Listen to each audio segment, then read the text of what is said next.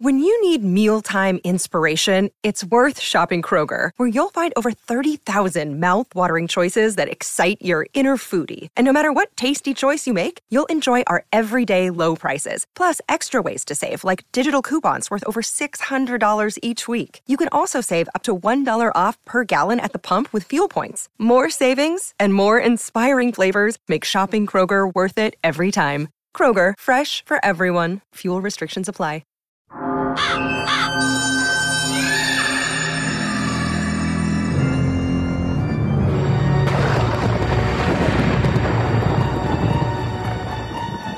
Welcome to Fright School. Are you ready?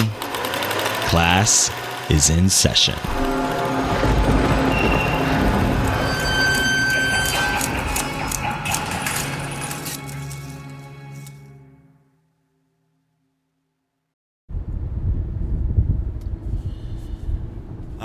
Hello, and welcome back to Fright School, On the Road edition, on the road again. Hey, Joe. Hi, Joshua. We're on the road. We are on the road. We are traveling up to Los Angeles. Los Angeles. I don't know why I said it that way. Sorry. I don't know either. It's okay, though. But yes, we are on our way we're recording another episode, a little special interview that you'll know all about later this in September. So you have to wait on that. Yes. I'm not going to spoil it yet. But we are back today just to check in with y'all. And then in the second part of our episode, we're going to be joined again by Jay to discuss ginger snaps in our continuing werewolf segments. What am I trying to say? Series. Unit on werewolves. Yes. But so, Joe, what's been going on? What's happening? Oh, it's been a really busy month. Pride. We had Comic-Con. Yeah, it was a lot of fun. This month has been a monster. Yeah, you actually went to Comic-Con. I did not. I could not get tickets, and also people. Lots of people. Yeah, you probably would not be happy at Comic-Con. There's too many people, lots of witnesses. You wouldn't like it. Lots of witnesses. You know, I would like to be there. I'm hoping that Fright School, we will have a booth one day, and we will be there to see people and to do the Comic-Con stuff. We'll have a panel. We'll be those people with the recording on the floor. Yeah, we're putting it out to the universe. I'm here for that. But it's a lot of people. It gets really, really busy. But this year we did have the pleasure of helping out our dear friend Matt from Horror Movie Night at the Geekscape booth for a bit. We kind of helped carry a box in, and then got to hang out with those guys for the rest of the night, and that was a lot of fun. Yes, shout out to Geekscape. That's Jonathan, and everyone else there, the lovely team. That's where I met Matt. Joshua, you got to see the exact location where I met Matt many years ago, and through that connection at Comic-Con, we ended up at Monster Mania and the Jersey Ghouls, and Scott and Kyle and Brian and all them. All those folks. From my nerdness at that Comic-Con that year. Hey, you get out there, Joe. You talk to people. You're good at that. Yeah, no, it was a lot of fun. We get to hang out and get caught up. It was good to see Matt. We hadn't actually physically laid eyes on him since was that March that we went? Yes, it was. It was a while ago. So that was really fun. Good times. What did we went out? Oh, we went to, what was that bar called? Oh, Coin Op in San Diego, in downtown, the Gaslamp. Yeah, that was fun, actually. I had a good time while I was there. I don't play video games, but they were playing Lost Boys on the TV, so that was fun. Yeah, they had a lot of fun, 80s-ish movies, and, it's Comic-Con, so they were playing all that stuff. We walked in, they were playing Willow. Oh, that's right, I forgot. It was the Princess Bride playing? No, it was... One of the screens had Princess Bride, okay. And then as we were leaving, it was Lost Boys. Ah, there we go. It wasn't as we were leaving. Lost Boys played for a good chunk. We were there. Oh, then maybe it was Princess Bride. When I don't know. Whatever it was. The food was very good. I recommend the bar if you're in San Diego or if you're downtown visiting and want to go hang out somewhere. Hit up the Coin Op. Yeah. The bathhouse burned down, so if you don't have anything to do, you can just come back and play video games, play pinball. These are non-paid advertisements. Yes, these are non-paid. This is unsolicited ads. Yes, we are not. We are not. Oh shoot, what's it called when you're not sponsor? Oh, we're freelance. I don't know. No, they're not giving us anything. No, affiliate. We are not affiliates of the bathhouses in San Diego or Coin Op. Yes, exactly. But if they would like us to be, we'll take the check. Yeah. We love a good check. What have you been watching? What have I been watching? Mostly non-horror stuff. Good. I did finish season 3 of Stranger Things. I haven't yet. I'm going to very soon. But did you enjoy it? I did enjoy it. It was really gory and graphic, and for anybody who, is like, oh, Stranger Things is super scary, and they couldn't handle, like, seasons 1 and 2, you definitely won't be able to handle season 3. Awesome. So, I love that. Yeah. But I love the entire season's texture and color is just great, and I love it. And I think that season 2 was like the lackluster of the 3. So I'm really happy that we stuck with it and made it to this next story. And it'll be curious to see how they're going to project it forward. Yeah, I love all these. There's all this like commentary of like the Winona Ryder problem. That the next year it's gonna like suddenly hit where she's like in Beetlejuice and doing all the, she's rising as like a star in this world. Yeah. The real Winona Ryder. And so I'm enjoying reading those articles because you do wonder, like, it's got to be sort of surreal for her, like what if the marquees next time, it's like Beetlejuice or Heathers or, well, actually I'm not sure what year Heathers came out. But regardless, like this time frame, like Winona Ryder was very, she was getting big, as a star and starring in some, incredible 80s films. So it makes you wonder, what it's like for her, operating in this world that she was such a part of creating the zeitgeist. She was like a young actress, and now she's playing like, she's like probably the age her parents were at the time. Yeah, maybe. I'm not sure. Well, we don't know. But she's so, like, her films have been influential on Stranger Things. Yeah, absolutely, yeah. And other, things that are based on the 80s or people that are creating art about the 80s and experiencing the 80s. So, I don't know. I think it's an interesting conversation. So, I am curious to see as they continue on if they'll do little Easter egg type things that involve her. I'm very excited. One thing that I did see is that Ryan Murphy, our horror godfather, Ryan Murphy posted a bunch of screen test shots of the new cast for American Horror Story 1984.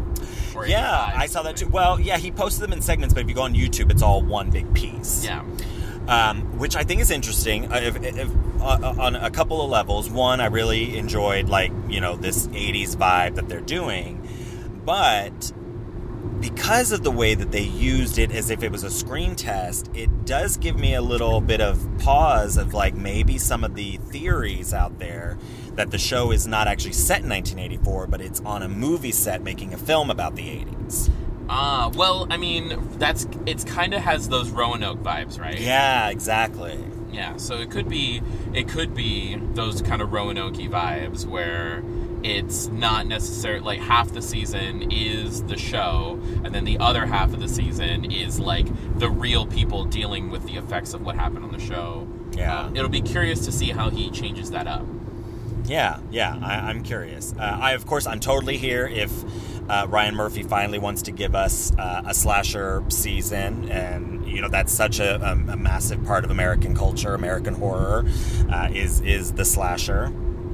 So if he wants to do just a straightforward 10-episode, slasher season, hey, I'm here for that. I also am here for the twist. I'm here for whatever they do. Not every season is great or wonderful by any means. Some are better than others, but I always just enjoy seeing those little hints at other films, the homage that gets paid.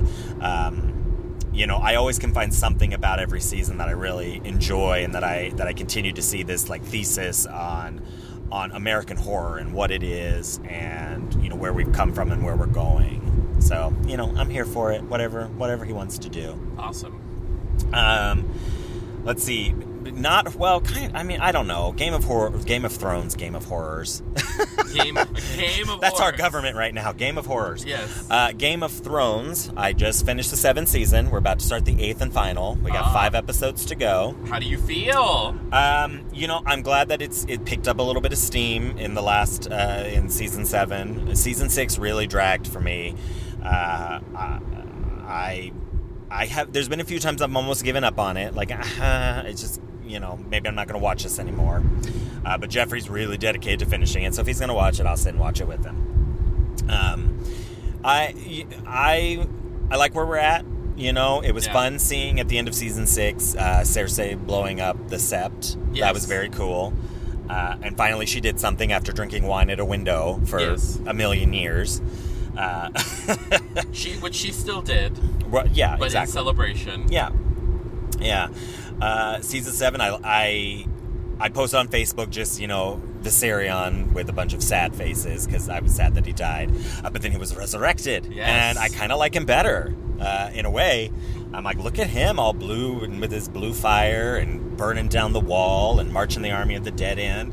Which right now, after that, tense meeting, amongst everybody, which was kind of cool. That was neat to see all this, in the Dragon Pit. Yeah, how they brought all these different storylines all crashing together, and everybody hates each other, and everybody, is plotting against the other, and it's all bold, right out in the open. I really kind of appreciate that. Like Cersei, you all want to unseat me. Why should I join you? And they all have, this conversation. I really enjoyed the tenseness of that, and the tenuous grasp on a truce. Which, yes. It's like, sure, okay, we're all going to truce and we'll kill each other after we kill the dead. And then immediately Cersei's like, fuck them, let's run away. I thought that was lovely and brilliant. Yeah. But yeah, after that, I'm like, well, I'm kind of here for the army of the dead. Let them take everybody. Fuck it, let the Night King win. These people suck.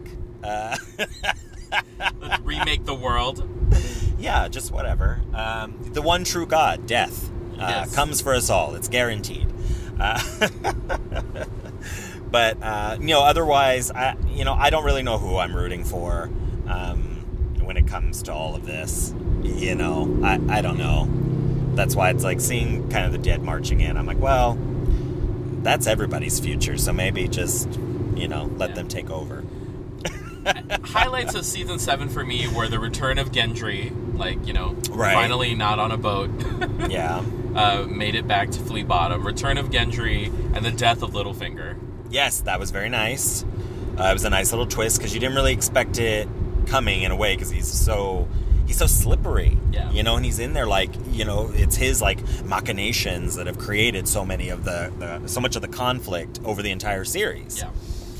So for him to kind of be his own scheming is the end of him. Exactly.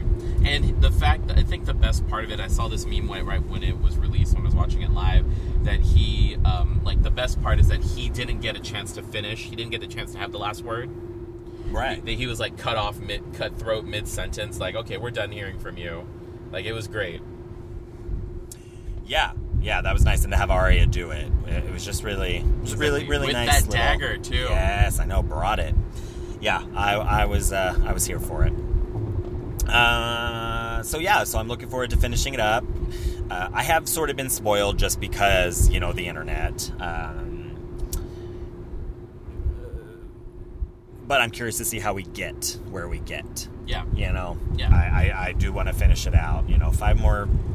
5 more episodes, 6-7 more hours, I guess, because they're longer, aren't they, in the 5th season? They're longer, yeah. So they're like little movies. Each one is like a little movie. Yeah. So I'm, looking forward to wrapping it up. Otherwise, anything else going on?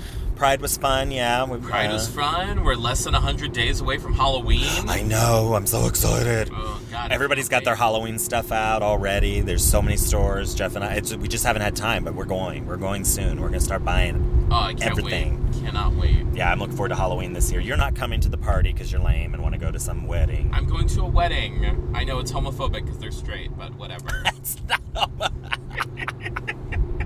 I love that. Can we do that now? Like, oh, your wedding is so homophobic. You're having a straight wedding? How dare you? Yeah, you're excluding. How dare you have a straight wedding the weekend of Joshua's very queer Halloween party? Right. Hello. Ugh. Actually, my Halloween party's not too queer. Well, I mean, you're there. So. Right. Well, that's true. Yeah, it's going to be fun, though. Bark at the Moon. We're going to do werewolf stuff. I love that. Yeah, I'm very inspired by our werewolf series. So, yeah, on that note, I guess we'll take a quick break, and we'll be back with Jay and the hilarious and gross ginger snaps. Yes. Yes. The very menstrual ginger snaps. Yes. Here we go. I'm from New Jersey and I'm proud about it. I love the Garden State. Hey, everybody. What's up? I'm here too. We are the Jersey Ghouls, a horror podcast based out of the Garden State. Join us on Jersey Ghouls for Marissa's scholarly conversations. By the way, if you Google Psycho female, you definitely don't get the name of the actress from Psycho. Join us on Jersey Ghouls for Nate's thrilling debate. Why? Why are you so resistant against Because it? don't you start. Join us on Jersey Ghouls for Jackie's love of 80s slasher movie Topless Scene. Whoa, Jackie, this is a feminist podcast. I know. I'm a woman. And as a woman, I appreciate a nice set of jugs. Okay, but you shouldn't call them jugs. Hooters? Bazungas? Tatas? Dirty pillows? I like boobs too. Can I call them fun bags? No! We're the Jersey Ghouls. You can find us on social media by searching Jersey Ghouls on Facebook, Twitter, YouTube, SoundCloud, and iTunes. You can also find our blog and podcast on our website, jerseyghouls.com.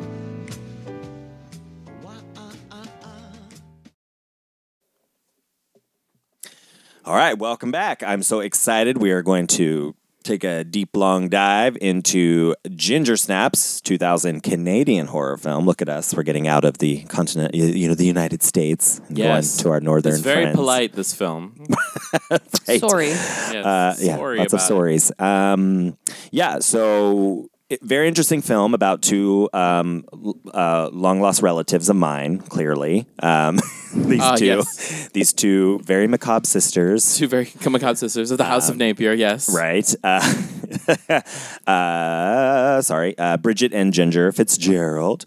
And so they're real macabre, like to stage death scenes as photography projects. I enjoy that. Suicide being a Central theme. the central theme.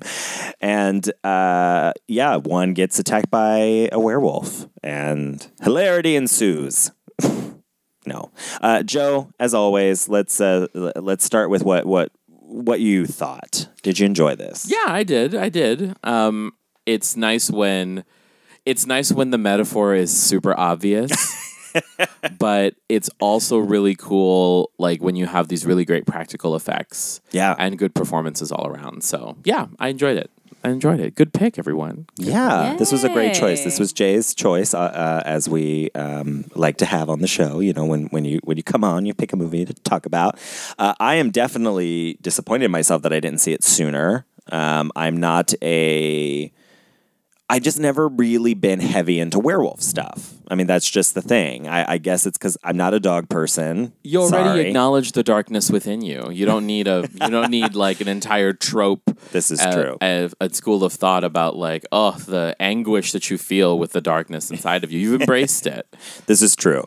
But no, I don't. Yeah, I've never been a big werewolf fan, and You're so also a vampire. So, right. Well, that's the thing, and we're You can't mortal. have it all. We're mortal enemies. You're mortal enemies. But I really, really enjoyed it. I wish I would have seen it sooner in its entirety. I've seen lots of clips from it throughout the years, and it does get brought up a lot in feminist discussions of horror. So I'm definitely kind of familiar with the periphery and some of the culture and art around it. or analysis around it. But I really enjoyed it. It was fun. It had, some actually legitimately really good scares. I like the design. Again, I agree with you. Practical effects, awesome. I love practical. I love puppets. I love, which it looked like mostly a puppet, not so much a man in a suit all the time, which I liked. It was definitely a man in a suit for part of it. Yeah. But there was also some nice puppetry work. And good prosthetics. I think the slow transformation of Ginger before her full transformation was nice. It was slow plotting, but you could see the gradual accumulation of like monstrous attributes. Yeah. That's Ginger is played by Catherine Isabel, who we saw in American Mary. So yeah, I wholeheartedly agree. I really like that the slow build, like with her nails and the teeth, just kind of hinting. And the body changes. It had a lot of that really great, forehead face makeup of early 2000s. Oh yes, very Buffy WB inspired. Exactly, very Buffy, very Demons Uncharmed. Just had that really great that really great whatever trope. that prosthetic they all used on their eyebrows. She definitely got to rock that, which is like as a teenager in the 2000s in like the late 90s and early 2000s. I'm like, that is what sexy monsters look like. That's what you need to be a sexy monster. Right. is a Klingon eyebrow. Yeah, absolutely. You had the very well timed Halloween party, which we talked about. Yes, because convenient Halloween to hide a growing disfigurement. I love it. Yes, there's nothing quite like it. In fact, Joshua, your next Halloween party, maybe I look a little different. Maybe. I'm here for that, Joe, if so. If you become a werewolf, I'll love that. I mean, if I became a werewolf? Yeah, if you became a werewolf. We'd be mortal enemies. You're a vampire, I'm a werewolf. But it would prove that werewolves exist, and that's kind of exciting to me. If that kind of thing happened. You want things to be real. I'm 100% for it. I mean, you might kill us, but I'll be like, werewolves. At least there was something. Yeah, there was something magical, mystical beyond this horrible existence. Blah world, with no flying monsters or werewolves or mermaids. Mermaids. They don't exist. So quit fighting over their race. Oh my gosh. I want to see that mermaid movie. I just remembered that creepy one. Oh, the Siren. Yeah. I got to see that.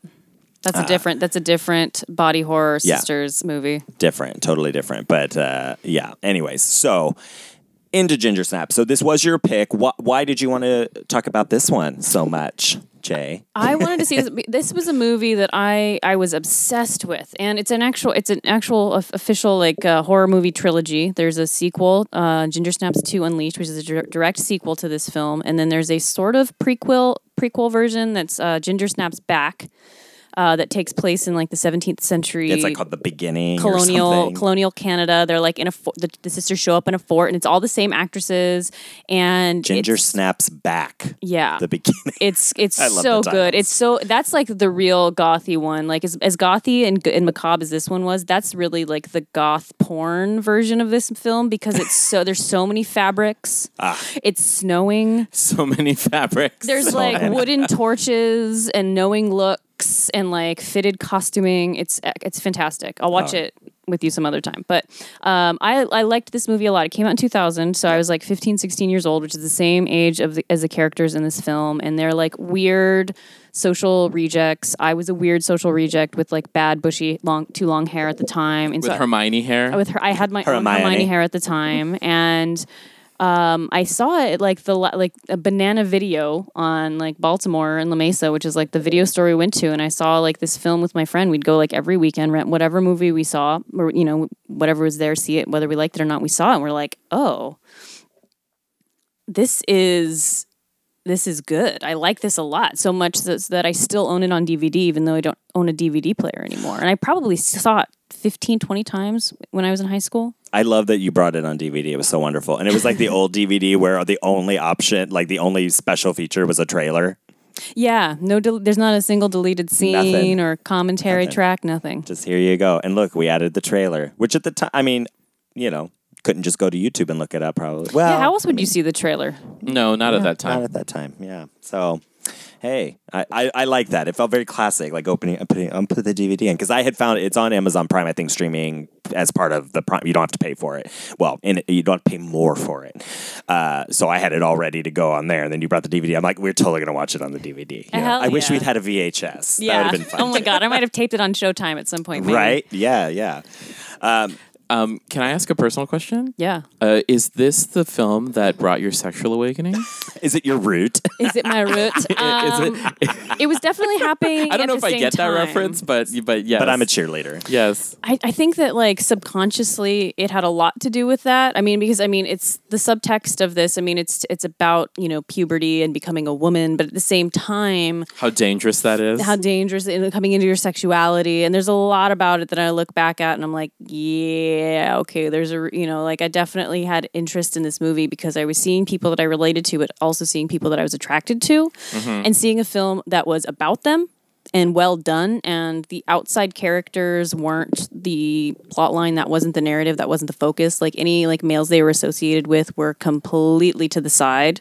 Right, And they it was were about only there in service. It was about of their relationship, so I could fully invest in seeing that and not see anything that as a little budding homosexual would turn me off or upset me, even though I wasn't fully conscious of what I was experiencing yet. Because at the time I was having those moments where I think I'm thinking these things, but then it would be nope, it's too horrible, it's too scary, that I can't deal with the idea. What would be being gay? What would that mean? Who would I be if I were gay? Yeah. That's too scary. That's too real. So I'm just gonna push it all down and save it for later. And you grew up here in California? Yeah. Okay. Yeah, East County, not far from here. Okay. The whole time. Yeah. All right, just to have context for where you grew up. Local yokel. I love townie. Yes. We's a townie.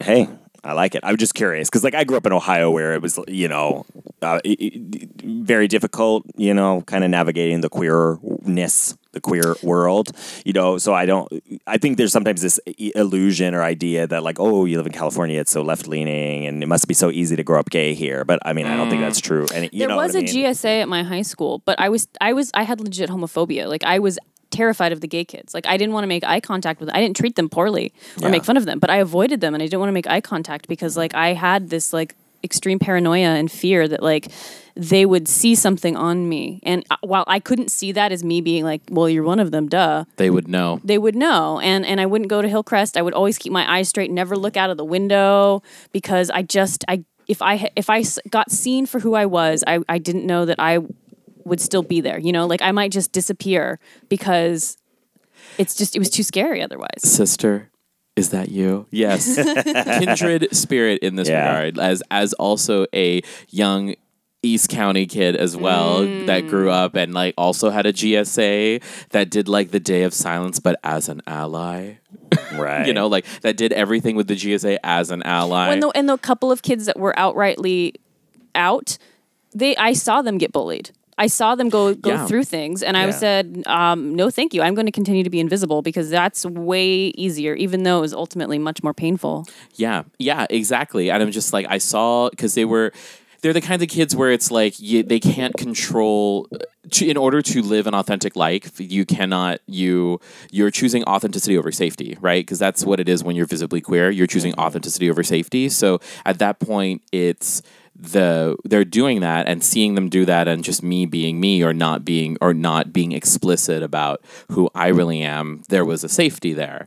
And then as getting to, I didn't associate with those kids the same exact reason, because it's I did not want them to recognize and see me and mark me, because in my mind it could have, in my mind in the CSI episode of my high school experience, I gay kid calls me gay, I really am gay, but I kill him or something like that. I'm not saying that this happened. I'm just saying that that's what I was afraid of. I was afraid of being seen, of being known, and being marked. And so I totally get where that's coming from, and your experience in that regard. And with this film, it's just so fascinating because it's these two girls, they just don't care. They just don't care, but it also fits to, it also fits into that kind of trope of like the two sisters where the older one is taking care of the younger one, for better or worse, whether they like it or not. Right. Yeah. I don't want That's to the be reverse alive. here. It's like the younger I'm sister. gonna die, and so I'm gonna come with you. And I think that the younger sister, like maybe was the one, like if you go back, is like the depressed one who's like, well, I'm just gonna kill myself, and the other one's like, well, I mean, if you're gonna die, I guess I'll go along with you. And maybe that's how that started. I think that's the read of it. But essentially, they were combined together as like, well, you know, we are not having a great time, but at least we love and have each other's backs. And I can't imagine doing this without you. So if you're out, I'm out. And that was their plan and their fascination with death. I do want to comment though real quick because it's so interesting to be on the other side because I was one of the more like out and, you know, openly queer. We wouldn't have been friends. No, probably not. And I did have one of my best friends in high school had a period of this where this happened, you know, where she was like, I can't be friends with you anymore because people are going to think I'm gay. I'm like, you are gay. Yeah. Not the point. So I can't like associate with you anymore. But, you know, and which was painful and terrible, you know. She got over it. I mean, it was like a couple months. Being gay? No. Oh, okay. Well, I guess at the time, Joshua, we can't put out there that it is at phase, okay? No. She, at the time, identified as lesbian. I don't think she identifies that way anymore. She kind of has her own thing going on now. But at the time, yeah, definitely, she had a girlfriend and was like doing all that and then decided, oh, I don't want to do this, you know? And so she pushed like all that away and then like all of us and like, you know, oh, I can't associate with you anymore. But then, you know, she had a lot of like shitty, awful friends. And I've kind of been the person I am for a long, long time. Like I've always pretty much been a safe space for people. You know, people know I think I'm a pretty good friend to people, you know. And so she suddenly was in this group where it was like, this is terrible and awful. And so we became friends again, you know, within a few months just because, you know, she was just surrounded by a lot of inauthenticity, obviously. But yeah, that's just very interesting because I had other guy like friends who I knew were queer that were the same way. It's like I can't be like you, whatever is in you that you can walk down the fucking hall, dress the way you dress, and with the pictures that you hang in your locker, or wearing eyeliner, or you know wearing makeup, or doing other like things like that. Like I can't associate with that. So I have experience from that other side. So I just think that's really fascinating. Yeah, I was looking for like I probably would have confided more in actual queer people if I knew that they were queer people who like would have been a safe space, who would have kept a secret. Because there were people who were out that were just like, you know, were content to drag people out kicking and screaming. No. Well, I think I understand some of that perspective because they were like, well, if I'm going to be out and if I'm other, I'm going to be seen. I'm not going to allow myself to be small because I can't disappear. I can't be unseen at this point. Like I'm a very, like one guy in particular, you know, like a very effeminate guy was just like, well, I'm gonna paint my nails. Fuck it. Like if I'm going to be tortured anyway, I might as well like give someone to torture, you know, something about. Yeah. And the same with the girls when they cut their hair off, or like one girl I remember, she would like so terrifying to me. She would like come up to like people at the playground and like out at lunch, and she'd put like her t-shirt through her fly, and she'd be like kind of like dangle it around and be like, "Who wants a pullman sausage?" or something. And I was just like, oh my god, if she comes over here, I'm gonna pass out. Like she was like provoking attention in a way that I could not handle. Oh yeah. Well, that's the thing too. Is I still have that to this day, where it's like I'm already a brown fat person every brown, fat, and queer. I already just like want to be invisible and just fit in many regards, and so it's difficult for me to be with people who are content to who try to stand out, or who are just like in just being who they are standing out. And for me, it just gets so uncomfortable. It just gets so uncomfortable to be in those particular situations. Did you also grow up religious? I was fortunate in that I didn't. We tried to go to church like a couple times, and I tried to go to like that insanely anti-gay Skyline Church in middle school. Oh, Lord have mercy! Because a friend of mine was in there, and I wasn't gay or understanding that at the time. But like looking back, I'm like, wow, it was a lot of stuff about like normativity. Like a lot of the preaching and sermons were about being normative and about conforming to and calling out things like gayness or gambling or online porn. I'm just I always kind of remember being confused about like did people tell this guy that like we wanted this? Like it didn't make sense to me. So like my family only went for a little while and then we didn't. And so no one at my house was saying like, I mean, my parents are conservative. And so I definitely got the vibe growing up that like being openly gay probably wouldn't be well received. And so I was like, better not then. You know, like I'm just not gonna like put myself in a bad situation because I can fly under the radar and I can just pretend that I'm bookish and weird, even though like I was a female tuba player. Oh, that's the energy I get from you. I get big female tuba energy from you. Yeah. I have to say, I like. Oh my! Well, we found the name of this episode. No, but that is definitely something that I was like I've been trying to put my finger on it because I played the saxophone. I was also in band. Do you get gay saxophone energy from me? Yeah, totally. That makes so much sense. Marching band is a bond that is forged in fire, Joshua, and it is real. Okay? It's an otherness. Like theater kids, the thing is, you grow up to become an actor or an actress, and it's like you take that like creative other energy and you become something that's like art.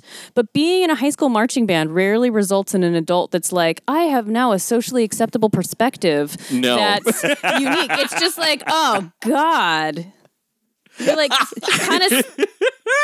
Succumb to cults and have like esoteric interests and have absolutely no social awareness at all.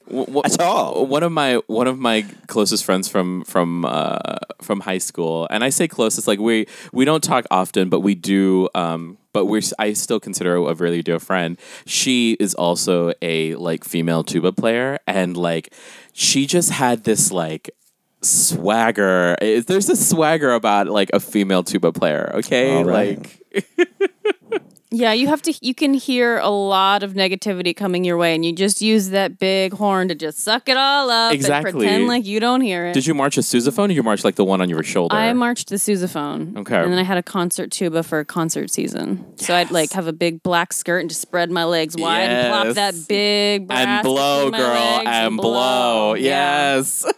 It was so much equipment. I also had to be like the loading crew chief my senior year of high school. Of course you were, because you had the biggest instrument. Because I'm like, well, I'm the only one here clearly that's got enough like organizational skills, and I can get these people. Like I'm like basically the PE teacher with a whistle version of a high school student. Just like, all right, guys, we gotta get all this in here. We gotta get over to Monte Vista High School. We're gonna get on this field school. Let's go. Yes, I mean, again, not to reinforce stereotypes, but there is something to be said about a lesbian being in charge of your equipment. You know what I'm saying? Like, I will say we didn't lose anything. Yeah, exactly. Awesome. Nothing was lost, and I had I had rainbow suspenders on under my uniform. Yeah, you did. I didn't even. I just wanted like different suspenders. Everyone was wearing like black or red, and I was like, I want something to stand out. So I used, and I didn't even know what it meant.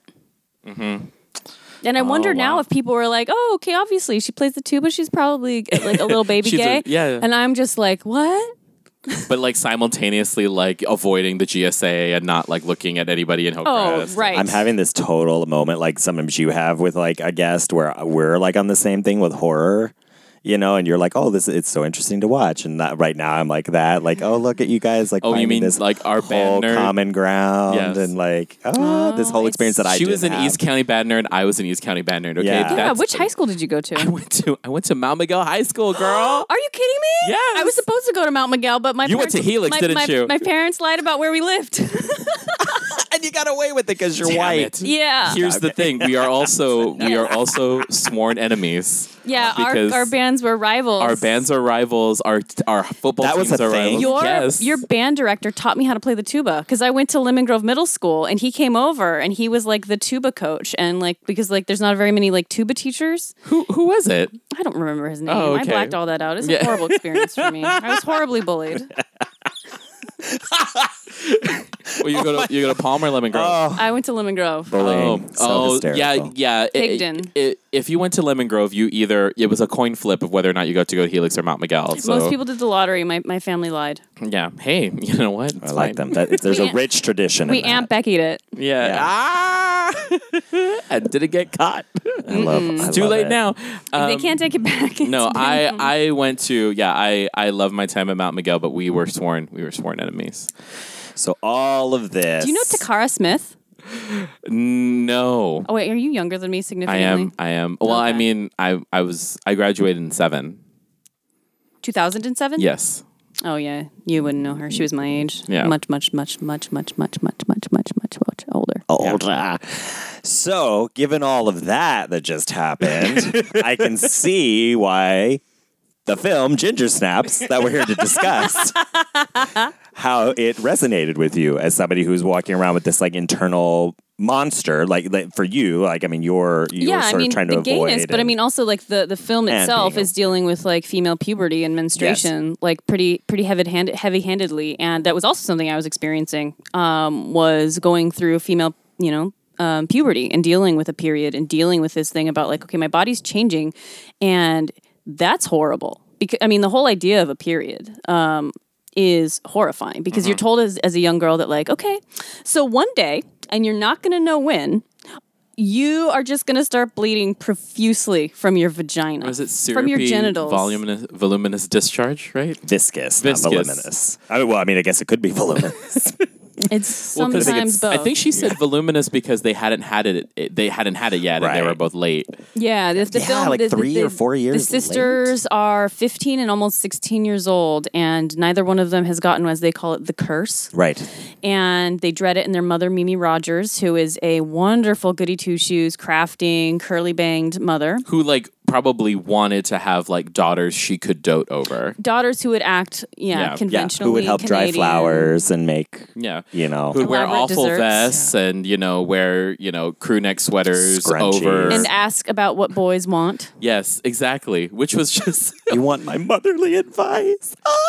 the dad saying it's like, and they're paying attention. They all of a sudden care what you have to say. I was like, oh, I know. And she's like, shut up. You don't know anything about this world. Out. Like that whole little scene. Oh, that's was one of my favorites. Is at the amazing. end of the film when Mimi Rogers basically tells Bridget, "Okay, well, I know you and your sister killed someone. She doesn't know why. She doesn't know that there's a werewolf thing happening. She just knows that her daughters have murdered someone." And her response is, "It's fine.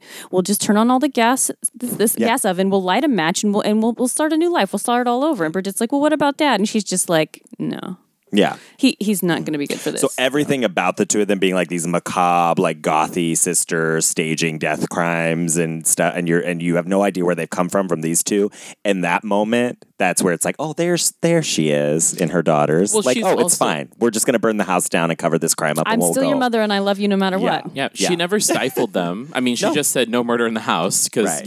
it's messy. It's messy. Yeah. but she just never stifled them, and what a gift. What a Yeah. gift. She allowed them to full Daria, both of them together at the same time, and I Oh my really God, she appreciate that. allowed them to full Nancy Downs. Like she allowed, Right, yeah, she exactly. allowed them It's to like be the weirdos, Mister. You're like, full weirdos. It's interesting to I could see why the film gets like this feminist reading, especially in context of like the monstrous feminine, and because they're so obviously women's bodies are commodified, and we're in this whole conversation right now, as we have been for a very long time, about do women have the right to decide what to do with their body? Should we allow that, or should we not? So it's like you're only as valuable as your ability to produce children. Like obviously that's something that gets pushed in culture, but then again, everything associated with that, like menstruation and the changes in the body, are horrible and gross, and you're gross, and you're weird, and you're gross. Yeah, you've got hair growing in places you shouldn't Yeah. have it growing. You've got a sexual appetite that you shouldn't have, and I mean, and Ginger almost references it. She doesn't call it that, but the Madonna whore complex, Right. And Yeah. she's like, you're either a slut or you're ignored. You're Yeah. either like a nobody who's socially inept, or you're a whore, and that's like your only value and the only thing you're seen as. And as she transforms, you can see her being like, well, I'm going to go for it. I'm going to fully embrace. If I'm a monster and a sexual beast and a disgusting bleeding female, well, then I'm gonna be that. Yeah, I'm not going to be wholeheartedly. I might as well have some fun. I might as well, do this thing. And then like that moment where she has sex with forget whatever his name Jock is. Boy McFuckface.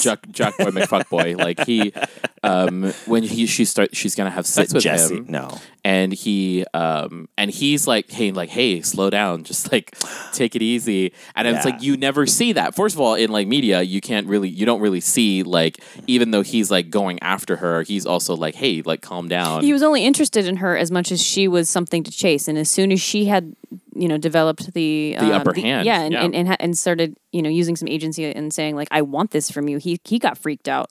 Yeah. He didn't, because he like, all of a sudden he realized that like I'm used to chasing and taking from people, and now you're trying to give me something, and that means something about you that I don't know if I have a category for you. Because at that point, because you can also say at that point, it's like, oh, if I'm used to being the aggressor, if I'm used to being the one doing the taking, if you're the one doing the taking, does that make me less than? Yeah. Because I've been told that I need to be the one to take. You Yeah, just that's the used fucked up shit me, men and are taught. I can't think about what that means for me. It doesn't sit well with me that now I'm the one that's being used. And also realizing that that's also okay. Like he, the next day he, he's like, yeah, Ginger Fitzgerald took me for a ride, like, showed me a wild time, but, relishing in that later.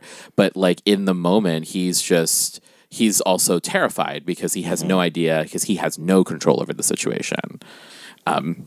Yeah, no, absolutely. And that's, the kind of thing that men are taught, that, it's gross. It's like my whole sexuality is steeped in predator behavior, and like if I'm not, I don't mean me, I just collectively, I guess, men, like the stuff that we're taught, pursue, take what you want, it's yours anyways, no is a suggestion, so it's like men, we're taught like such, this like extremely predatory behavior as being normal, and not only normal, but what boys should be like, and that girls should not, or women should not be sexually aggressive, or so it's just, it's a really interesting like flip of that. Like early, before they have sex, like there's like a scene where they're on like the football field, she like throws him on the ground and jumps on him and is like kissing him and just being extremely aggressive. It's such an interesting visual that you don't see in a lot of films, Yeah.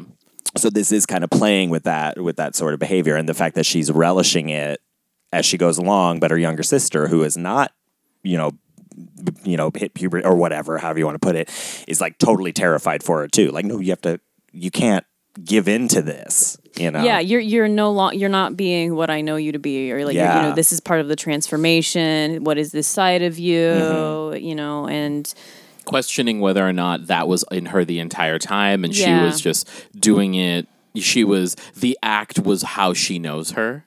So it's like the act, the artifice is how she believes her sister to truly be, when in actuality, what she truly wants is to be desired by men, is to be the sexual aggressor. And, the bite, the encounter with the werewolf is finally permission, because now not only do I have, maybe it's not necessarily that the infection the bite gives you, it comes with the desire to be the aggressor, but maybe it already enhances things that you already have. Yeah, it kind of like gives your id permission to act. Exactly. Like it's not turning you into anything. It's basically just turning what you already have are dialing all the way up.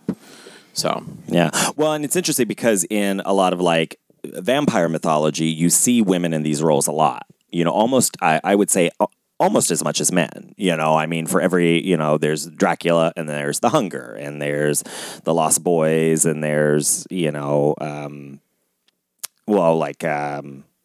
True Blood, there's a lot of like women who are very predatory and who are proud to be vampires and proud to relish in this behavior. You don't see, I feel, as much of that in werewolves. Werewolves are generally, the wolf man. It's mostly werewolves men don't want to be werewolves. Well, I think a lot of the difference in some of that is that vampires are fear of sexuality, I think, whereas werewolves are typically an embodiment of different types of fears. It's not because werewolves are not sexual.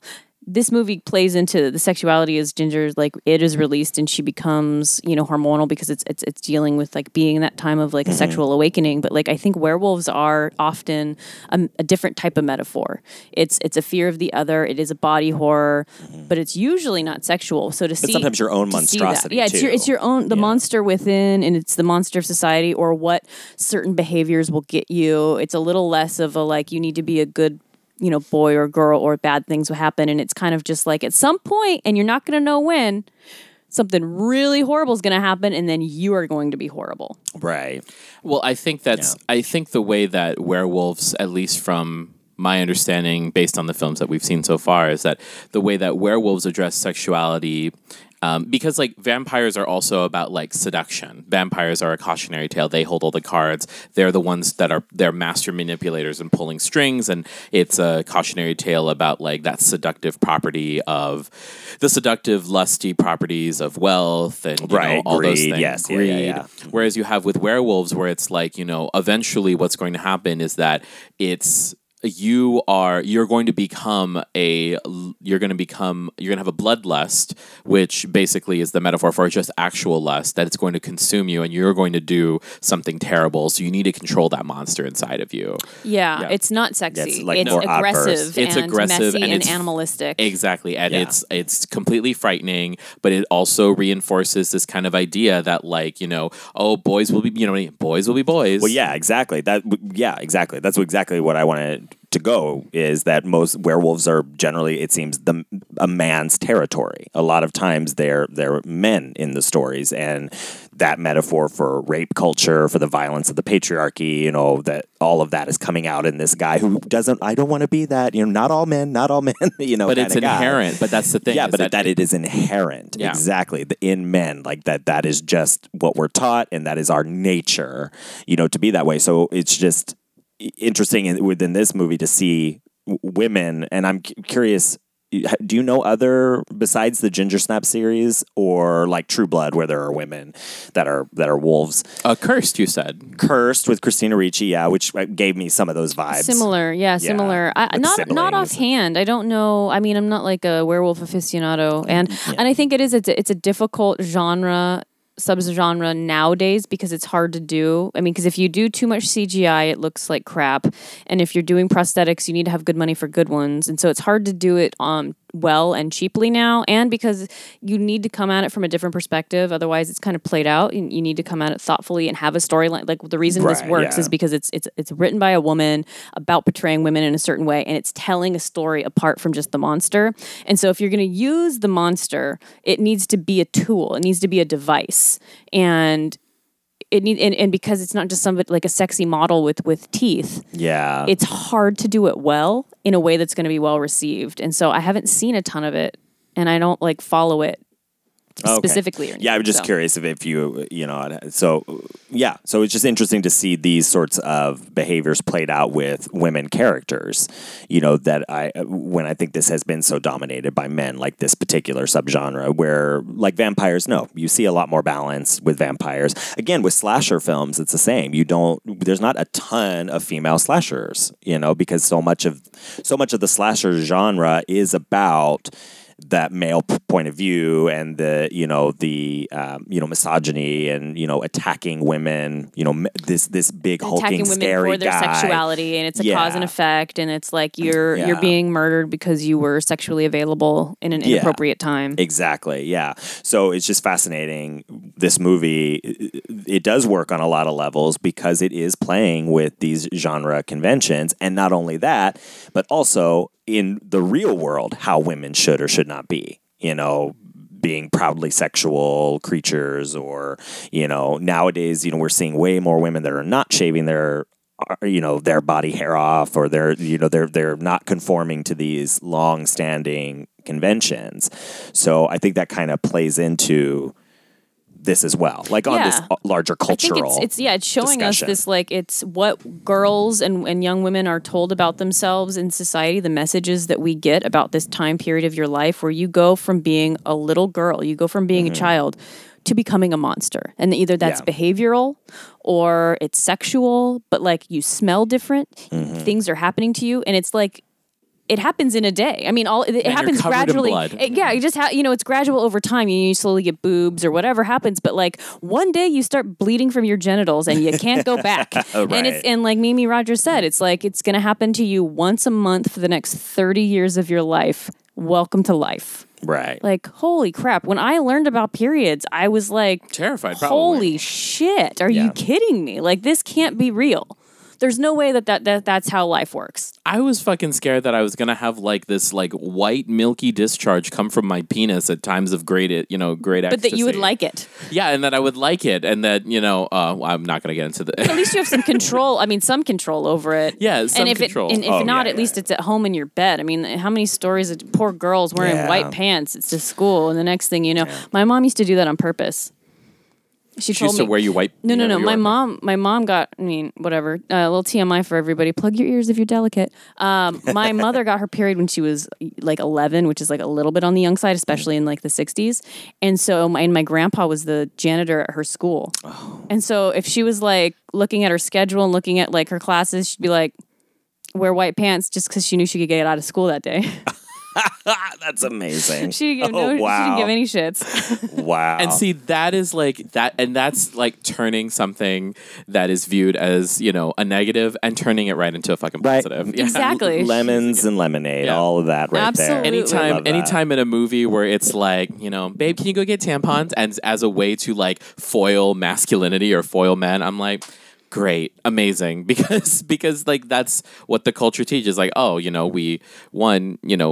you have to go out and purchase. It's not just available for free because it happens all the time, which is bullshit. But that's a whole other thing. Unlike the movie, they don't come with free calendars.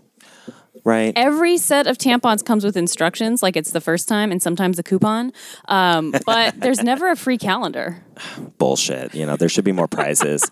There should be free ice cream or chocolate or whatever it is you want. At least a sticker. Yeah, I think they should just come with coupons, like just like a $5 or $10 gift certificate to just purchase whatever you want to go along with this. I think they should be free and definitely not taxed. That's such bullshit. But that's a whole other. Yeah. That's the whole thing. This is why rage about that. This is why, like, if I ever have children, and that's a big if. There's many things that have to happen before that. But if ever I have children, I feel like I just want daughters, just because I want to be able to, have those conversations with them. Obviously, have like another cisgendered like elder woman come and usher them in. It just has it on retainer. Yeah, just to say, here's my token woman. Here's my token woman here for you. That's the title of this episode. No, is a token you can be woman. proud. Learn the knowledge, and as a man, you will be there to be that good ally and say, a lot of guys are stupid, but I am not. It's like my daughter. You are now a part of I was going to do it in an Irish accent. You are now part of a rich tradition of women. In the ancient times, and like like looking up to the stars, whoosh, and then and now you can carve your own fertility idol. Yes, exactly. And now you may marry. And now you may be sold off for sheep, and used to build the bridges between our two warring kingdoms with your womb. Where are we right now? What is happening?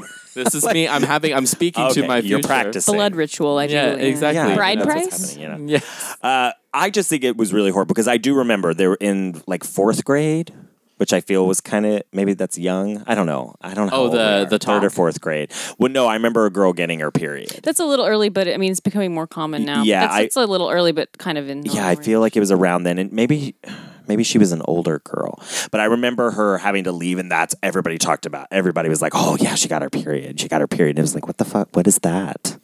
And it's like more education. So if anything, it just pisses me off when I think about like how ignorant we are and how it seems so intentional, because it's like, oh, we don't want to tell kids the truth. Like, no, fuck you. Tell kids the fucking truth. Normalize if you're listening to this and you're a parent. Normalize the hell out of it. Yes, exactly. Normalize it. Make it okay.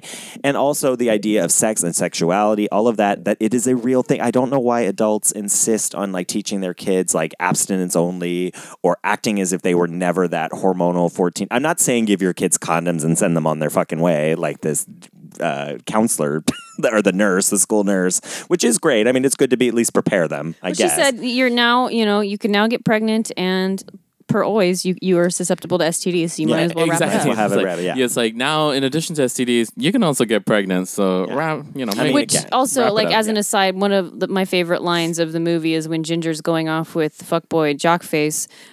The one line that the sister uses as the car drives away as she's ovulating. Yes, it's so good. Watch out, you don't want one of those worse than screaming getting children. called out for she's on her period. My God, she's ovulating. She's ovulating. My God. you know, but it's just like, yeah, educate your kids. Yeah, you don't necessarily have to be like, hey, go out and fuck everybody. But, you know, like, be real. Like, this is what leads to so many fucking problems, you know? And then normalizing that, you know, hey, guess what? Women are people. And they have the same urges and the same desires. You know what I mean? We're all living in this culture. We're all being inundated with this stuff. You know, it's a very hormonal time. So this whole idea is of like, you know, this monstrous feminine, like obviously it's a cultural analysis tool and a way to examine, you know, the how we treat women in horror films, especially if they're the villain or, you know, if we're going to use their sexuality as the basis for this monster movie. You know, it's just, it does such a massive disservice, you know, I think, in a lot of ways.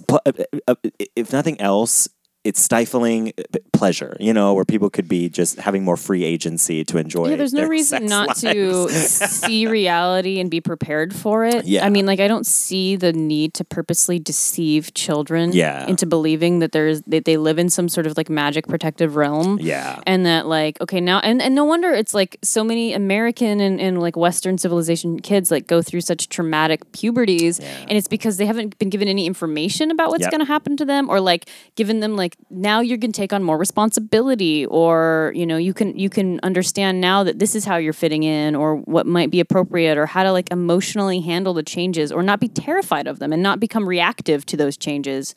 And like, why so many kids binge drink or do drugs or have sex. It comes from a lot of ignorance and fear. Right. And like, I know a lot of kids I grew up with became sexually experimental because it was all about figuring that out. Like, ooh, it's taboo. It's cool. You know, like people are doing drugs and experiencing blowjobs. And it's all just because everyone's terrified and just trying not to fall behind. Right. Yeah. And being told, no, don't do that by, you know, the authority figures in your life. And no one's giving you any real information or guidance, or telling you like what the role of pleasure could be in your life, or like how to experience your body in a way that might not be self-destructive at the same time. Yes. Yeah. Yes. Exactly. Oh my gosh. Like Ginger infecting the fuckboy with lycanthropy. Because they didn't wear a condom. So she didn't get pregnant. Well, we don't know. But she did give him lycanthropy. Yeah. She gave him bloody discharge from his penis. He did, which is, I think, again, one of a great moment in the film when the teenage boy is going to pee, and then all of a sudden blood shoots out of his urine. Yeah, I agree. Yeah, no, it's a great like metaphor for all of like, you know, what we're talking about. Like, feel this experience. Like he's going through like what she's going through. Yeah, in like a way. male. He's like an assigned male child at birth is now experiencing a menstruation, and like he screams. Yeah, which is the right response to bloody genitals. Yes. Yeah. Yeah. Especially if you've not been prepared for it.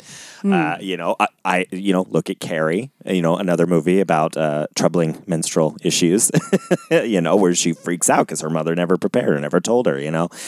So obviously religion and all, that's a whole other conversation. But it is similar, and it's horrible and horrifying and fits the horror genre for the same reason, because what happens to cisgendered women and folks that, you know, have menstruation, and that whole experience becomes normalized over time. Like, you know, most adult women are no longer freaked out, but I mean, it takes a long time to get used to this thing that happens so frequently, but that you are also have to pretend like it's not happening. Right. You need to be normal all the time, and if anybody perceives that there's something going on, like it can be attributed to that, and it's relentless. No, it's very true. Yeah, I still have like, you know, I have coworkers, and most people know, like, again, I'm pretty out, like, hey, I'm here for women's issues. I'm supportive. Like, I know we live in a horrible world for women on a lot of levels. But they still will apologize. Like, oh, I'm sorry, you know, I'm having that time of the month. I'm like, you have to apologize for that. Like, Your period? Are you menstruating? Right. Yeah, that's exactly what I do. I just start yelling about it. Are you bloated and does everything hurt? Right. But I mean, you know, do you so want many chocolate? women do. Can I cross off your calendar? Like, right.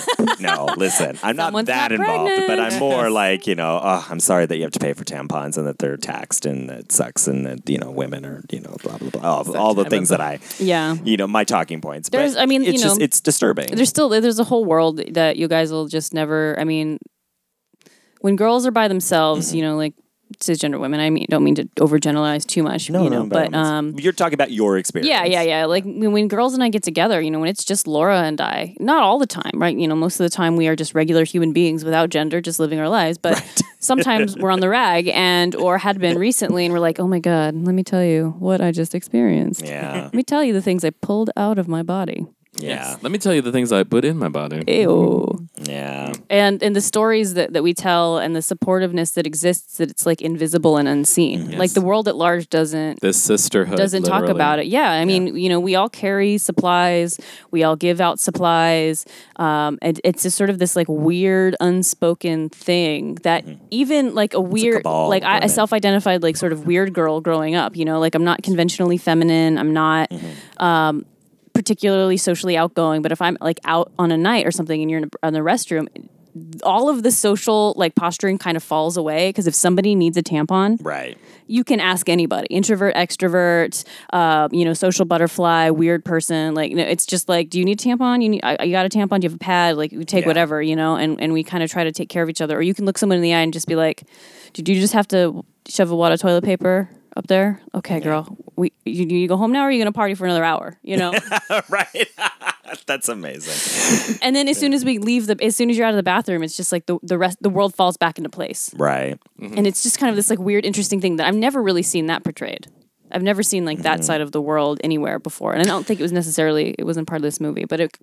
No, but I mean, that it's very. I mean, again, we're talking about like, the secret worlds of women. In a way, this is about like a strong sisterhood and the bond that they have, and as that's broken, as the world comes in, as the realities of being a woman, of changing and all of that. So attracting predators. Yeah. No. Oh, yeah. Absolutely. So it's like it changes the relationship to the world. And I think it's. I mean, I would not want to experience that, because I just know that it's painful, awful, like having to deal with all of that. But I think that there is something, because men don't experience anything like that, at all, like we don't go through cisgendered men. Yeah. Yeah. No, true. Yes. Yeah. Cisgendered men. I'm sorry. Speaking as myself, obviously. I think men are then, like there's a reason. Like women are in some ways more prepared for a lot of, because of you're so in touch with your body, and like because of the way we've set up the healthcare system, women, you like have to go in and be checked a lot more. Like women engage in, in I think a lot more preventative medicine and all of that, just because of like some of these biological issues. You know what I'm trying to say? Oh, totally. Yeah. Where men aren't, men are not expected to do the messy work because it's just part of being a woman. Like it's the assumption. I mean, it's expected. I always like. There's a thing that some people have where like they'll pass out at the sight of blood, and I'm just like, I do know some women who get queasy because we compartmentalize. Yeah. But at the same time, I think to myself, it's just like, well, that's convenient. Like, I would love to be, precious about the sight of blood. I really would. It would be great to see less blood. Yeah. Honestly, but that's not what I'm not given that experience. Yeah. But at the same time, that's what everybody's dealing with that for the most part in some way or another. Yeah. No, I think that is kind of a fascinating thing about like women and like it speaks to like the strength of women collectively. Cis women or people with a womb, with a vagina, with that experiences that cisgendered men are completely unaware of. They have no idea the strength involved, or like the pain involved, because we just we don't have that kind of thing happening. We have our own shit. It's very painful to grow a tail every month. Right. Yeah, exactly. The body horror of tail growth is just out of this world. I will say again, all like. Right. Yeah. Taping your sister's tail to her leg so that no one notices it. I was like, that's solidarity. Yeah, that's that like, is. I am very afraid of you, and I think you will kill me and everyone we love, but I'll electrical tape your tail down to your leg. You can pass for another day. I love that. Yes, totally. Yeah, there's their bond. It's nice. She's really trying. She's really working for her sister. She wants to help her and be supportive. She even, she pierced her navel with pure silver, which we were talking is like a sign of the times. Like Yeah, exactly. It's the part of the costuming of the area, but like also like the chosen piercing of 2000 was the belly button ring. the belly button ring. The belly, like that lovely, little piercing. I have one. Did you really? Yeah, I have a Of belly. course you would. Yeah. Do you have one right now? You know, I lost one of the balls because I've just lost them over the years, and I had the same one for like a decade. That's the same piercing because I'm not like I used to be where I would wear like ripped up or no top and go out dancing, and I had these long dragons and shit hanging from my belly button. You know, it was very cool. Low cut jeans and dancing on the booth, whatnot. So I don't really do that anymore. So I don't show it off. But so it fell out recently, and I just haven't bought a new one. I keep being afraid that it's going to close up, but so far it hasn't. If you've had a piercing for long enough, I think you're good. Yeah, so I want to go get it because I do. It's weird actually to see myself like in a mirror without it because I've just had the piercing there for so long that it's like not having the ring in it is kind of weird. But yeah, it was the first thing I did when I was 18. I turned 18 and I was like, I can get a piercing. Let's go get something pierced. Oh and my God. Not many men had a belly button ring, and I, it really was mostly out of that interest was that I didn't know any guys that did that, and just my quest to always be fucking weird. And and of course, I got flagged. I was like, oh, that's what girls do. I'm like, well, I'm not a girl and I did it and it's fucking awesome, so fuck you in your face. That's so incredible. And it was neat. I had these really cool, I'd go to the Renaissance fair and buy these long dragon charms and other weird and never got infected because belly button piercings, even once they're healed, because there's so much like bacteria in the area, I've heard that they're pretty tough. Especially at that time when I had it, I was so hyper aware. I cleaned it, kept it like really well, and I couldn't wear those all the time. Like that would be for a night out. I'd hang a charm off of it and go put dancing. Something smaller in there. And then go back to the You put mistletoe on it. Yeah, exactly. No, but I had a lot of things that it would be like the ball and it would like say cocksucker, or fuck you or fuck off, or I had all kinds of like balls that said different weird things like that, but mostly it was the charms. But then like the cats will pull on it, so like I don't do that. Oh, good lord! Yeah, I so can you can't only sleep with imagine. it. You can't, I love when you reminisce about your twink days. long, glorious days. The glorious days. Yeah, I did something similar when I was 19. Before I became a monster bear. No, there I'm you kidding. go.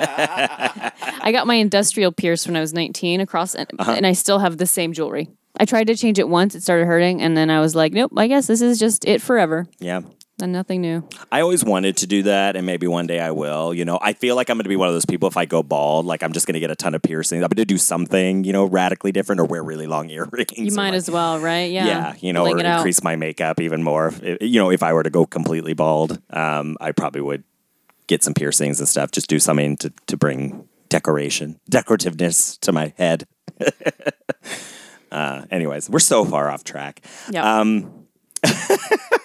If you want to dive more into Ginger Snaps, I do recommend On the Toast by Jessica Roque. This is from 2014. So, a nice analysis of the film over a decade after it was released. Ginger Snaps, the menstrual horror movie of your dreams. I love this. The very first line of this is the horror. Your body, if you were a cis girl, will betray you, and you will fall victim to its ceaseless, lunar-cycled blood rain for what may as well be forever. That's so accurate. No. Yeah. Your body and its functions have become central, inescapable. You will be initiated into a maxi pad cult in which you are alternately celebrated and shamed for your suddenly uncontrollable body. It's kind of like Richard. You're just women passing tampons to each other. Anyways, your body is now able to give life and is thus valuable. Your body does this deeply embarrassing, gross thing, which men and boys hate. So there you go. You unpack it right there. I mean, that's why the werewolf analogy is so good. I mean, because it's tied to the full moon, and so might your period be, and that's how pre-calendar, I guess. Yeah. I mean, yeah. How would you count? I can't say that there's an archaeology of menstruation, but I would imagine, there are observatories and structures that were built prehistorically thousands of years ago to track the moon and the sun and the constellations, and it's impossible to think that women weren't also using that to know whether or not they were pregnant. Oh yeah. Oh, I'm sure. Or what's going on. Yeah, no, it makes sense. I mean, we've always functioned, somehow, to track those. It's useful to know. Yeah. Whether or not you're pregnant. Yes. Yeah. Yes, or if can you're plan for it, you know? waiting for it to come, like how many moons ago did you last bleed? Oh, How many rotations? I bet that conversation in various languages that are now dead has happened more times than we can count. It reminds. There's a AbFab, Absolutely Fabulous. Did you ever watch that? Yes. Okay. Yes. So I love. There's one where in Death, the second season, the first or second episode, Death, where Adina's father dies, and she's all wrapped up in like the mummy thing, doing some kind of body wrap, trying to lose weight, and the nurse is like, "Are you experiencing, or have you recently experienced your period?" And she's like, "Well, yeah, both." Why? Is that important? And she goes, "No, just make a conversation." It's like it always makes me laugh because it's such like a funny question. Like, are you on it or have you recently had it? Yeah. Yes. Yes to both. And again, we're myth busting because there's trying to educate the people a little bit about period stuff. Hopefully you've learned today on Fright School Sex Education Edition. I'm just so tired of people being grossed out by it, honestly. I don't have time for that anymore. It's not, is it gross? Yeah, but so is taking a shit every day. Yes. We don't need to talk about it, but at the same time, people talk about that more than they talk about bleeding. And honestly, it's because to quote a famous book, everybody poops.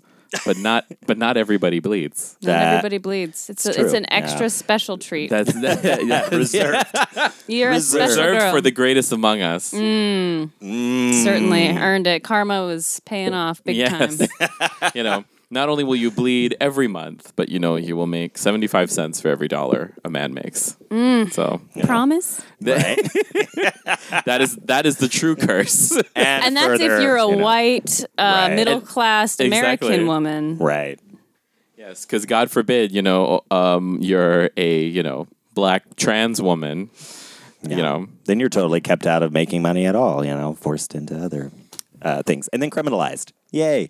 I was just having the sex trafficking thing at work.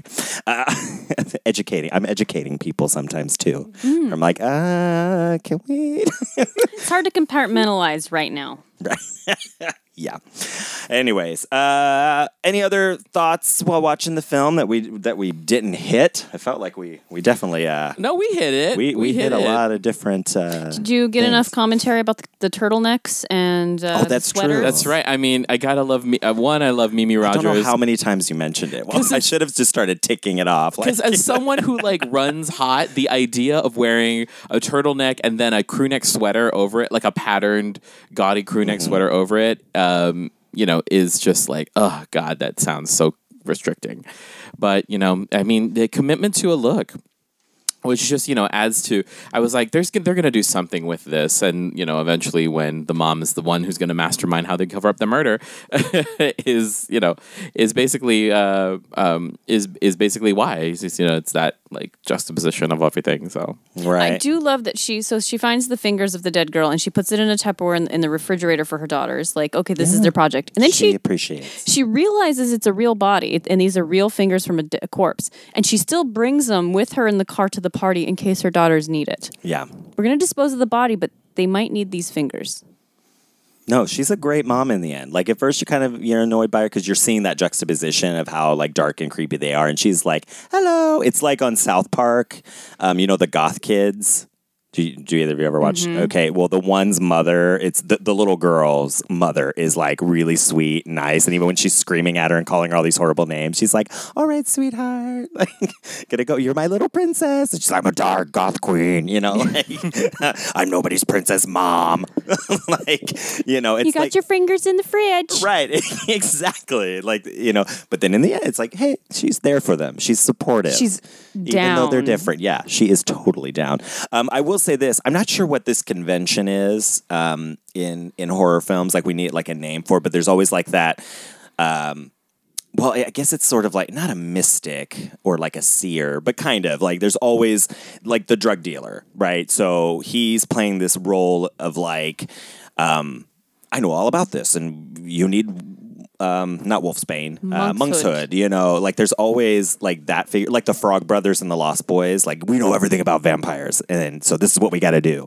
And you kind of have that here. I just wanted to comment a little bit on that, like that kind of character Well, role. there has to be someone in, especially in creature, you know, Yeah. in a creature film that Who knows is the mythos. Who knows the mythos? Who is the Van Helsing? You know, you're looking Yeah. for like a Van Helsing who's like, I know all about these people. Yeah, because Bridget was doing her own research, the other uninfected sister, and because it's film, you don't have privy to her point of view Right. perspective, her narrative. So to get her to, use the to explain what she's learned, she needs a narrative device, and so talking to the drug dealer gives her a reason to give that exposition of what she's also learned. Yeah. No, totally. And that figures into a lot of horror films. There's always like that kind of character, you know, and you're right, especially with like monster mythology or vampires or whatever. It's awfully convenient, but at the same time, Yes. how else would we, move along to the next point or the next beat? Yeah. I just wanted to like bring that because it was just a note I made. He was I like, also he reminds me of- sympathetic. He was also, like your just local pot shilling, greenhouse employee, Yeah. but who wasn't like his interest in Bridget, if any, if it was there, genuine, was genuine and innocent and not predatory at all. No, I did not and feel creepy. that way. Well, I mean, predatory in the fact that he's probably 20, At or least, yeah. he's older. You Yeah. know, but Yeah. But he doesn't, I didn't feel like he ever tried to make a move on her or anything. Like, did he really? Well, I don't think so. it's veiled. Yeah, I just didn't feel like, I mean, he is trying to be helpful and Under different circumstances, I mean, I'm sure he would try to seduce her like down the line. I mean, Yeah. she'd be easy to pick off. Weird girls. I mean, that's a thing that happens in reality is like sort Yeah. of socially inept girls who don't have boyfriends in high school are easy prey for like older weird sickos to kind of like say like, I'm 24 and I'll be your friend. And Right. Yeah. No, that's very true. I like that meme that goes around where it's like, don't fall for that. Like, oh, you're so grown for your age. It's like, no, it's because the women his age know he's a fucking predator. And so he's Yeah. like, coming after you, or knows that he's, worthless. And so he's going after younger women. But I just I didn't really pick up on that, And again, I'd have to watch, I definitely am going to rewatch this because it was really enjoyable. It was fun. And again, I really do think we're going to do a wolf theme this year for Gorefest. there's a lot of stylistic options from this movie that you could pull into. You Yeah. could just do some rogue bangs. You Yeah. could do the Klingon forehead. Yeah. You could give yourself teats. That's another thing that was in the prosthetics of this film that I appreciated is That was as a Ginger's great- body yeah. continued to develop right before the main transformation, she kind of opens up her shirt, and while her nipples are still covered, you can see that she has now sprouted Yeah. sprouted teats. Teats, yes. Should she decide to have werewolf babies, she will be prepared. Well, the other to werewolf nurture that died, he mentioned that the werewolf had an uncircumcised cock. That was what the drug dealer mentioned when he ran it over. It was like a wolf, but he noticed that it had a human uncircumcised cock, and he was like, "Oh, this isn't normal." Yeah, not a normal thing that happens. Yeah, well, I really kind of like this. We've yet to do, and we'll look as we continue on. We'll do another werewolf movie that maybe plays more with some of the known conventions of werewolves, of like the lunar, when the full moon happens, or like things like that. Or they transform and then they change back. This didn't, much like when we were talking about the Wolfman. It's not about like the lunar stuff. He just kind of transforms. Just does. And this movie is kind of the same, where it's like, do they come back then, or they become this creature and then they're stuck? Because when he hit him by the van, what I know about werewolves, I figured when he came around, it was going to be a human smashed there. Yeah, that who he would transform. de-transform or whatever. But he didn't. So I was kind of thinking about that. Like, if she would have injected her with the monk's hood, would she have reversed and changed back to a person?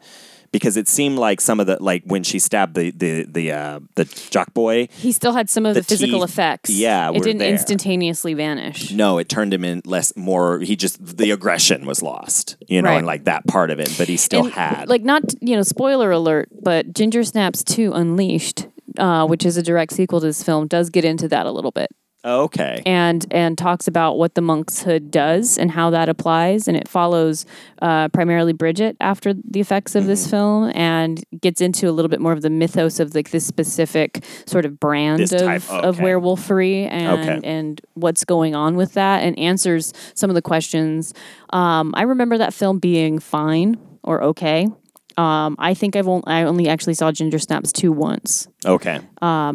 It wasn't as engrossing to me because, I mean, a lot of the things that make this film great, it was impossible for that to be in a sequel.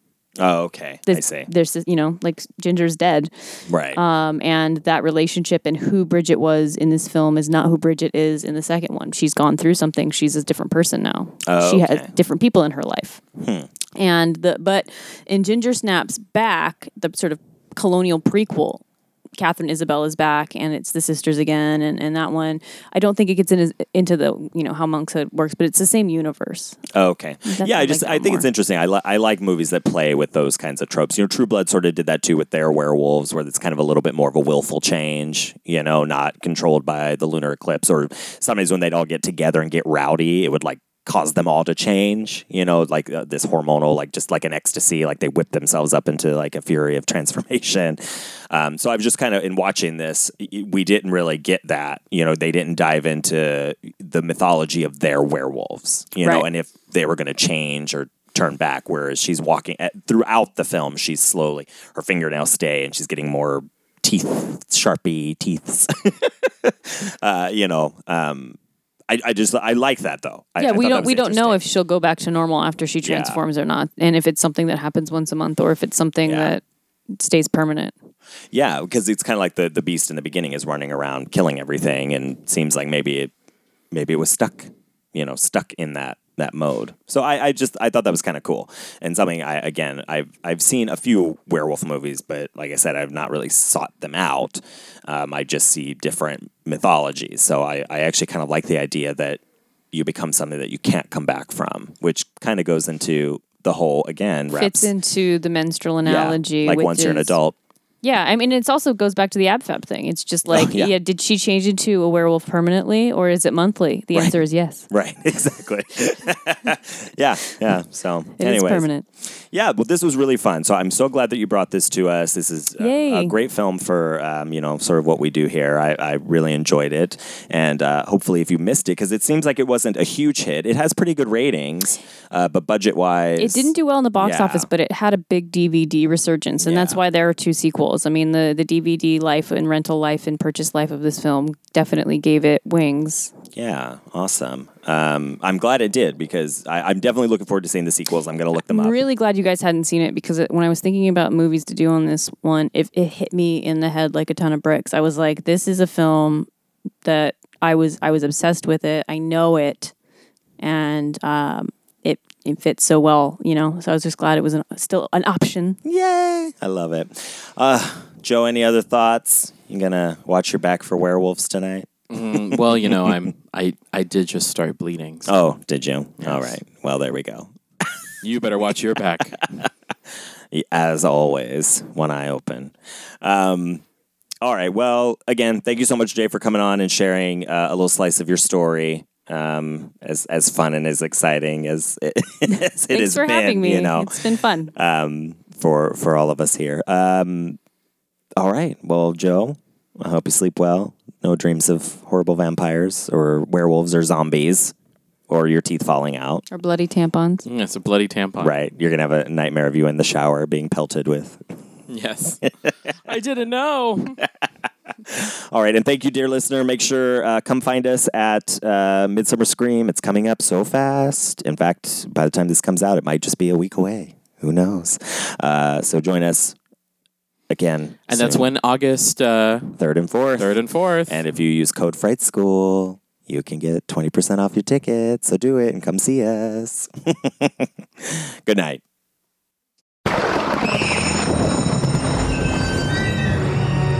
Fright School is produced by Joshua Napier and Joe Farron. Our intro was edited by Davey Boy Productions. Our logo was designed by Jamie Channel Guzman. Episodes are edited and engineered by Joe Farron. Fright School is produced in terrifyingly beautiful San Diego, California.